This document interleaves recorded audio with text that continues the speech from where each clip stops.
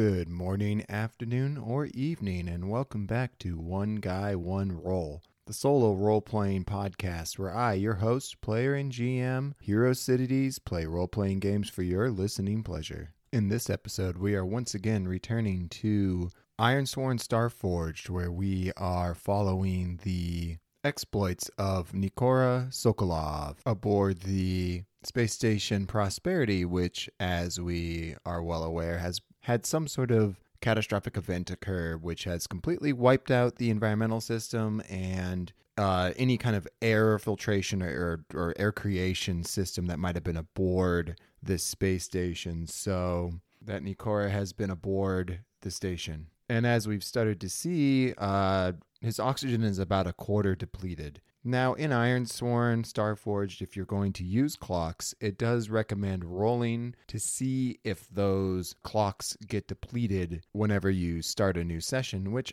I like. I think that there's a 50-50 chance of our secret campaign clock advancing.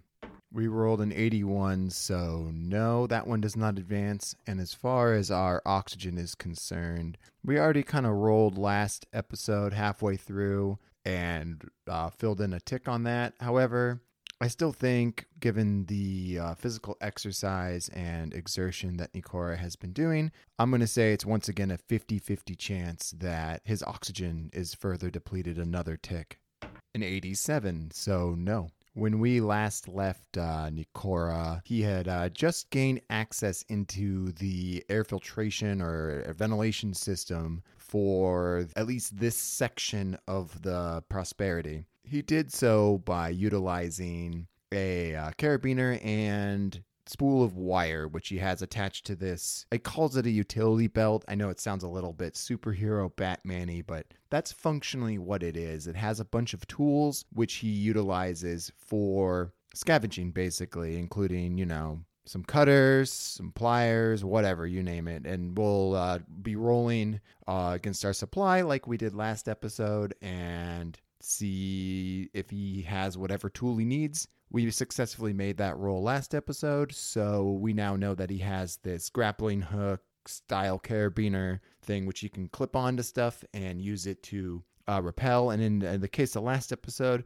we swung across over to the maintenance air filtration system and gained access into the ventilation system. Other than that, we also learned that Crazy Eye Jones and the rest of his companions are from the Merchants Guild, also known as the FMU or the Federation of Merchant Unions. So with our recap and introduction out of the way, let's get into it. So the beginning of our episode starts with silence, an utter pitch black darkness. Faintly, at the end of a long, dark corridor, we see this kind of warm orange yellowish glow that slowly illuminates from around a bend in what appears to be some sort of corridor. Slowly, a figure emerges from around the corner, crouched over, uncomfortably shouldering his way through this tight, confined space within what appears to be a ventilation shaft, like your classic sci-fi utilitarian environmental system. Think like the air filtration system in Aliens where Newt is hiding out. It's dirty. It's clearly not had maintenance or anything really done in a while. There's piles of dust everywhere, and as Nikora is making his way through, every once in a while he kicks up one of these piles of dust, and these motes of dust fly through the air and create an interesting effect through the light that Nikora has on his shoulder. Let's go into the derelict section of the Ironsworn Starforged book, and we're gonna see what kind of features are inside of this duct. And we're gonna do that by rolling under the feature section of access. We got a 48, which is opened or missing panels. So as Nikora is making his way through this ventilation shaft, he enters a much wider and larger room, which has an even bigger fan in the middle, which is clearly like the primary air circulation fan for the entire ventilation system. And here, I think it's quite likely that there is a number of different branches at which these shafts kind of disperse throughout the entire ecosystem of the ship. I think that is very likely. We got a 60, so yes. Within this circulation fan room, that's where all of the air shafts for the entire ship all connect to this central area. Now, the real question is, are these different shafts labeled? Does it tell us anywhere about where these different shafts actually lead? I don't know. We're going to call it 50-50. 05, extreme yes. So with our extreme yes off of our Mythic GM emulator fate chart, not only are the vents labeled, but within this air circulation room, I think Nikora discovers a map that has been placarded on the side of one of these maintenance access tunnels. So he now knows exactly what sections of the ship, the various branches of the air duct access goes from this central location. This is a huge bonus. Nikora takes a moment to survey this map and commit it to memory so he can utilize it when he needs it when crawling around in this rather complicated network of shafts and whatnot that connects this entire station together like arteries in a human body. The one thing that does jump out at Nikora as he's looking at this is the fact that while these shafts connect to the trade center, to a number of different floors above him, including, as he notes, the maintenance section of the ship, which is clearly an important place that he needs to go. At least he thinks that's where he can get the power restored to this ship. But none of these shafts connect into the research section. In fact, that whole entire level, if you remember from a couple episodes ago, where we went in and there was the clean room that he could not access due to the big locked door blocking it off. There's absolutely no sign of it on this entire diagram of the station, which goes all the way from the command center all the way down to the airlock number 4, which now Nikora knows is the airlock that he coerced to open with lasers. Somehow I suspect that's where I need to go, behind that locked door, and there's just no easy way for me to get down there. Damn, Nikora grumbles to himself. Well, I think it's clear that in order to get anything done around here, I'm going to have to get the power restored. So, let's see if we can figure out exactly where the maintenance section is. To me, it makes a lot of sense that this maintenance section is going to be located relatively close to this central air circulation fan system for the entire station. So I think that what's the chances it is like on the next level up above us? I think it's likely.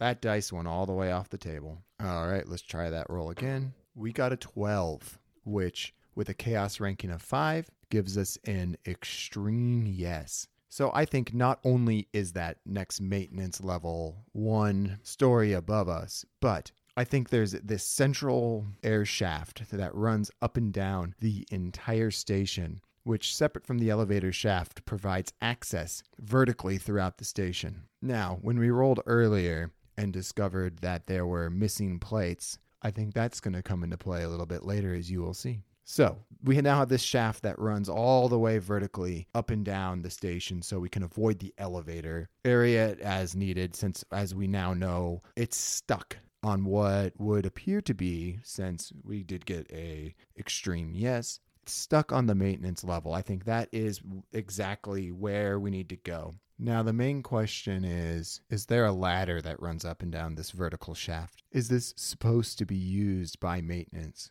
I don't think so. I think it's more interesting if this is just designed to provide airflow throughout the whole system without necessarily providing access, unlike these horizontal shafts, which I think run between every floor in order to connect to this central air shaft and then provide airflow throughout the whole station, which is why there was one that connected to the elevator shaft, because that's how the elevator gets ventilated and provides oxygen and removes the stale air for that whole elevator system. That being said, I do have one question. Is there anything that has been added, or is there anything helpful that we can use to go up and down, climb up and down this shaft with? I don't know. I think there's a 50-50 chance. 93, extreme no. So not only is there no rope or anything, no handholds, there's nothing helpful in this air shaft. It's smooth as can be. It's designed for moving air, not people. And as an added effect, I think it's on the other side, coming out of the top of this huge recirculating fan. It's in the center of this grungy industrial complex that we're now in. Taking one last look at the maintenance diagram for the space station Prosperity, Nikora finally gets an idea of the actual size of the operation going on here. So it appears that this airlock number 4, which connects to our elevator shaft, is kind of the living area, the space that's usable for habitation on this entire station, and that 3/4 of the rest of the ship is devoted to either the refining of ice into water or the mysterious area that's not actually marked on this diagram, which we now presume is some sort of research sector, just given on what Nikora saw when he was down on that level of the station. So the next question is, how are we going to get up this vertical shaft? Since it doesn't really help for us to continue along the horizontal way, and going down isn't going to get us anywhere because there's no access into the research section of the station from there. Also, our little rappelling carabiner setup isn't going to help us here, since there's nothing for us to hook onto and rappel down from or swing across from. It doesn't work like a gun or, like anything like that. It's just a carabiner you clip on, so that's not going to help us. In fact, I don't think we have any gear that's really going to help us here. I think we're going to have to do some old-fashioned rock climbing style, which you use when you climb a chimney. I think that Nikora certainly has experience with this kind of activity, given that he spends a lot of time in ruins and exploring possible, narrow shafts like this. Basically, it's called the chimney technique, where you, if it's narrow enough like this one is, you can essentially use your back to brace against the inside of the chimney, and then slowly using your legs, you can kind of shuffle your way up the inside of the chimney. And I think that this shaft he's going up is probably 3 or 4 feet wide, so it's just wide enough for him both to fit and narrow enough to utilize these techniques. In his bag of goodies, I think it's likely that Nikora has like climbing gear, like pitons and other things like that. However, kind of hard to drive a piton into steel, so this is definitely going to be dangerous. I think we are going to face danger going up this narrow ventilation shaft. And quite honestly, I don't think there's any real advantages we can get here, either from gathering information or securing an advantage or anything like that. So this is going to be a face danger roll. And I think it's going to be with iron. Strength and endurance certainly sounds like the correct move to me. All right, face danger with iron, which is a +1. And we have nothing else to add to this, and our momentum is only a +2. This is incredibly dangerous. Is this going to require a progress track, or are we just going to do it with one roll? I think we're just going to do it with one roll and see what happens. Face danger with iron. Here we go. Well, at least we didn't die. On our action dice, we rolled a 5 + 1 is 6. And on our challenge dice, we rolled a 9 and a 1, which gives us a weak hit. On a weak hit, you succeed, but not without a cost. Make a suffer move -1. I honestly think that the most logical pay the price here is that it just takes a long time. I don't know if anyone here listening has rock climbed before, but I sure have. And just going up even a pretty small 1 or 2 story wall, if it's something you don't do a lot. And remember, he's in bulky outfit. He's got the tank on his back. Like, this is kind of even just stretching the realms of possibility of what you could do in kind of a bulky 80s sci-fi spacesuit. But we managed to do the roll.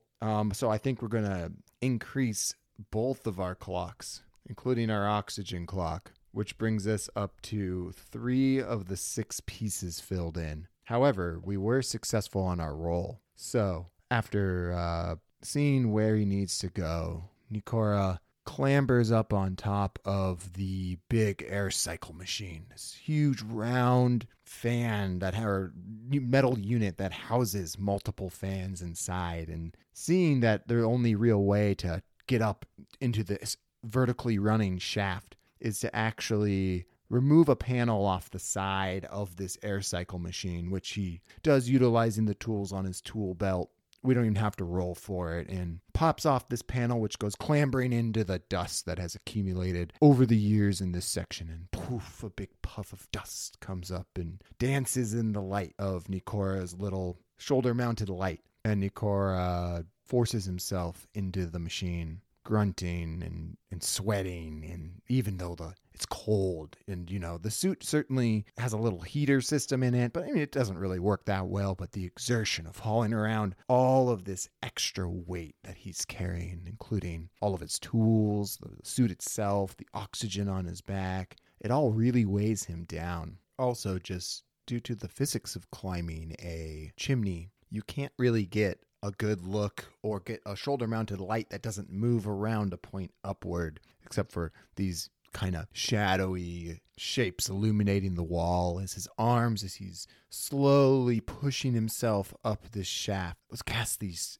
strange, shadowy, puppet-like shapes on the walls above him. After climbing for what feels like hours, in reality it's probably about an hour, I'd say, to go up a story or so, Nikora notices something that's a little bit different. From not far above him, up in the shaft, there appears to be some sort of light that is occasionally illuminating the inside of this shaft, from what looks like might be some sort of hole or possibly removed section of the ventilation shaft itself. Now starting to be feeling a little bit nervous about the whole situation, Nikora attempts to proceed a little more carefully for the last section of this climb. And in doing so, we are going to attempt to secure an advantage on whatever danger or opportunity might be coming up ahead. For this, we are going to secure an advantage with Shadow, because this is definitely Nikora attempting to be stealthy as you can when you're wedged in a ventilation shaft. This roll is with Shadow. For us is a +2.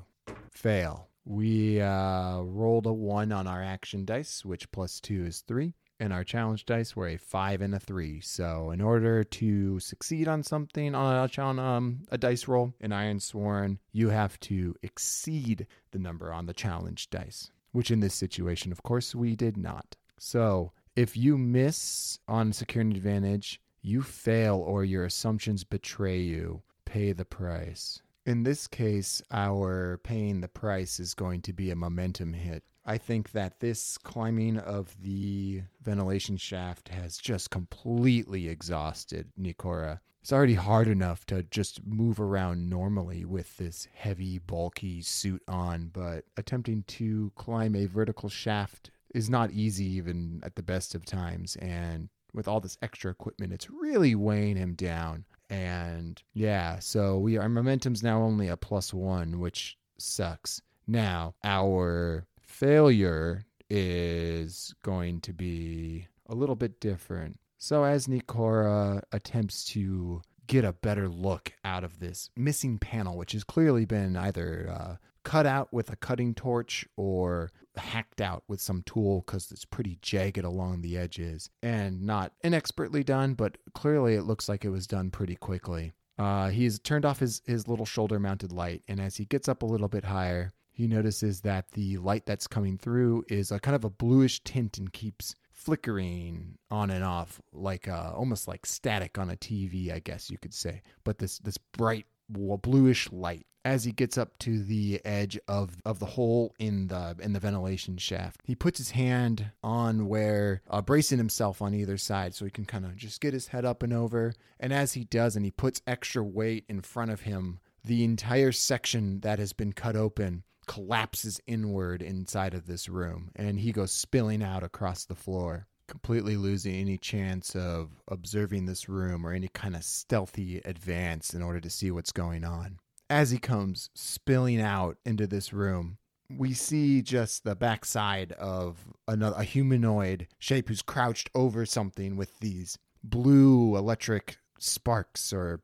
shining light coming out of some tool they're holding in their hand. Now, without any sound, does this individual notice Nakora's ungraceful entry into the room? Since we failed that roll, I think it's likely. Rolled the wrong dice again. We got a 73, which is a yes. So Nikora has been just barely noticed by this individual. I think that just from the direction at which they're welding, not actually with the back facing towards where Nikora came through the piping or the ventilation shaft, but rather kind of at like a 90 degree to the side of where he comes through and comes spilling out across the room. And this individual reacts by being very stunned, like shock, as this lady looks up from where she's welding, looks over towards Nikora, her eyes wide with fear and surprise and shock and a little bit of horror built into her face at seeing this big man come spilling out through this ventilation shaft, unceremoniously depositing himself all over onto the floor. As Nikora hurriedly gets himself up onto his knees and puts his hand on the butt of the gun that's sticking out, he looks up at her. And let's see what exactly she looks like initially. 63 scarred and 97 wounded. Okay, that's interesting. How exactly is she scarred and wounded? I think that as Nikora kind of gets himself up onto his knee, he sees that I think this is an old wound and the scar. Maybe you can't even see it, but is she in a wheelchair? Does she have some sort of mobile assisting device? That would cover scarred and wounded, right? Is there like a disabled or anything else that would... There's a visibly disabled, but I still like the idea. I think that as Nikora comes up on his knee, in a ready position to fire, just completely and utterly exhausted, he sees this woman. Now, is she in a wheelchair or does she have some sort of cool sci-fi robotic assisting device of some kind? I'm honestly not sure. Let's make it 50-50 and see what happens here. So, is she in a wheelchair? 72. No. Is she just missing an arm? Not necessarily her legs. Let's see. Is it her arm? We're going to keep it 50-50 and eventually we'll get something. 96. So, extreme no. So, she's not missing one of her limbs. What is she missing? What is going on with this lady? We don't want to go like full Mechanicus, like Warhammer 40k shit, but what about like, is she like burnt? It's like her face like totally burnt and wounded that way. Let's see. 35, yes. So she has visible burns, and I think all you can see through the front of the faceplate of her suit that she's wearing, which is very different from both Nikora's and the group of merchants that he discovered down in the trading section. This one is much more industrial, much more designed for a maintenance crew. So let's flesh out a couple more details about this gal. So what was her role on the ship?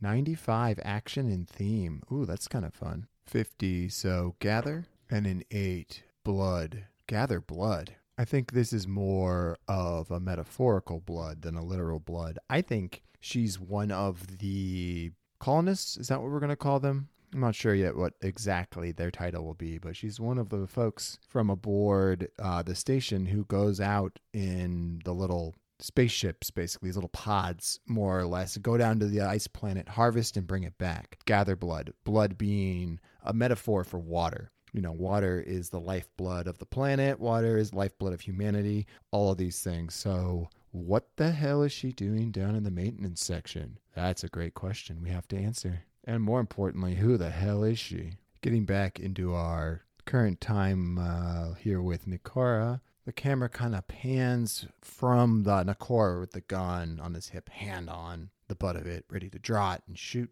And it kind of swings around and takes a look at this woman a little closer up with her burnt face illuminated in the blue of the torch she has in her hand. Clearly some sort of welding or cutting torch of some kind with this bright blue flash on the end of it is illuminating the ridges and the the kind of disgusting, shiny, mucousy layer of new skin on her face, and it's horrifying. Not like terrifying enough to scare Nikora, but she's rather intimidating, honestly. I don't think she's a very big woman, but man, with that burn scar on her face and the torch in her hand she's holding out like a weapon, I think Nikora is a little intimidated, and he just freezes, and the two of them lock eyes. And for the last scene of the episode, the camera pans down onto this big, clunky, industrial level survival suit she's wearing. Basically, I'm thinking not like, it's like the size and bulk of like a Space Marine armor from StarCraft, but it's clearly like just a standard mechanical environmental suit. It probably is like painted bright orange or something, and then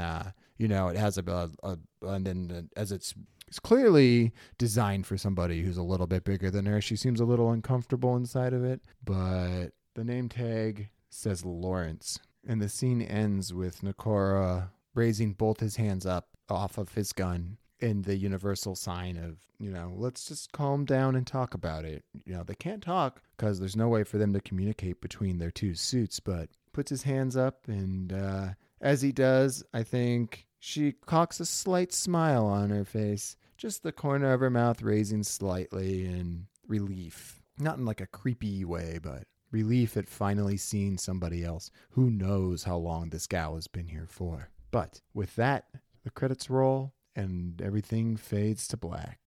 Well, I hope that you all enjoyed this episode of One Guy, One Roll as we continue to play Ironsworn Starforged. I really enjoyed making this episode, and I think it's going to be interesting having a new companion for Nikora to work with, who isn't just some virtual intelligence built into his ship. I tried to keep a blend between my own thoughts and beliefs and what I can come up with and random rolls on the tables, which I think are fun. I mean, if you're going to play a GM-less game solo, I think it definitely helps to have random tables. Like, I love random tables. As long as they're used well and not just solely relied upon. You still have to have some logic behind the actions. The amount of support all you find people have shown for this podcast has truly been humbling, and I did not expect this at all, especially because it's only the 8th published episode that I've done, including those 2 session zeros for Ironsworn Starforged. Believe it or not, there's already been 500 downloads of the podcast, breaking down to roughly about 75 to 100 per episode, which is phenomenal. You guys are incredible. I hope that you continue to enjoy this content, and as we are starting to at least fall into a routine and mature a little bit as a podcast, I have decided that I'm not really interested in inserting ads into the actual podcast itself. I'm happy to do this as long as you guys keep downloading and listening, but of course, as with any hobby, there were some sunk costs involved with starting the podcast, and of course there are also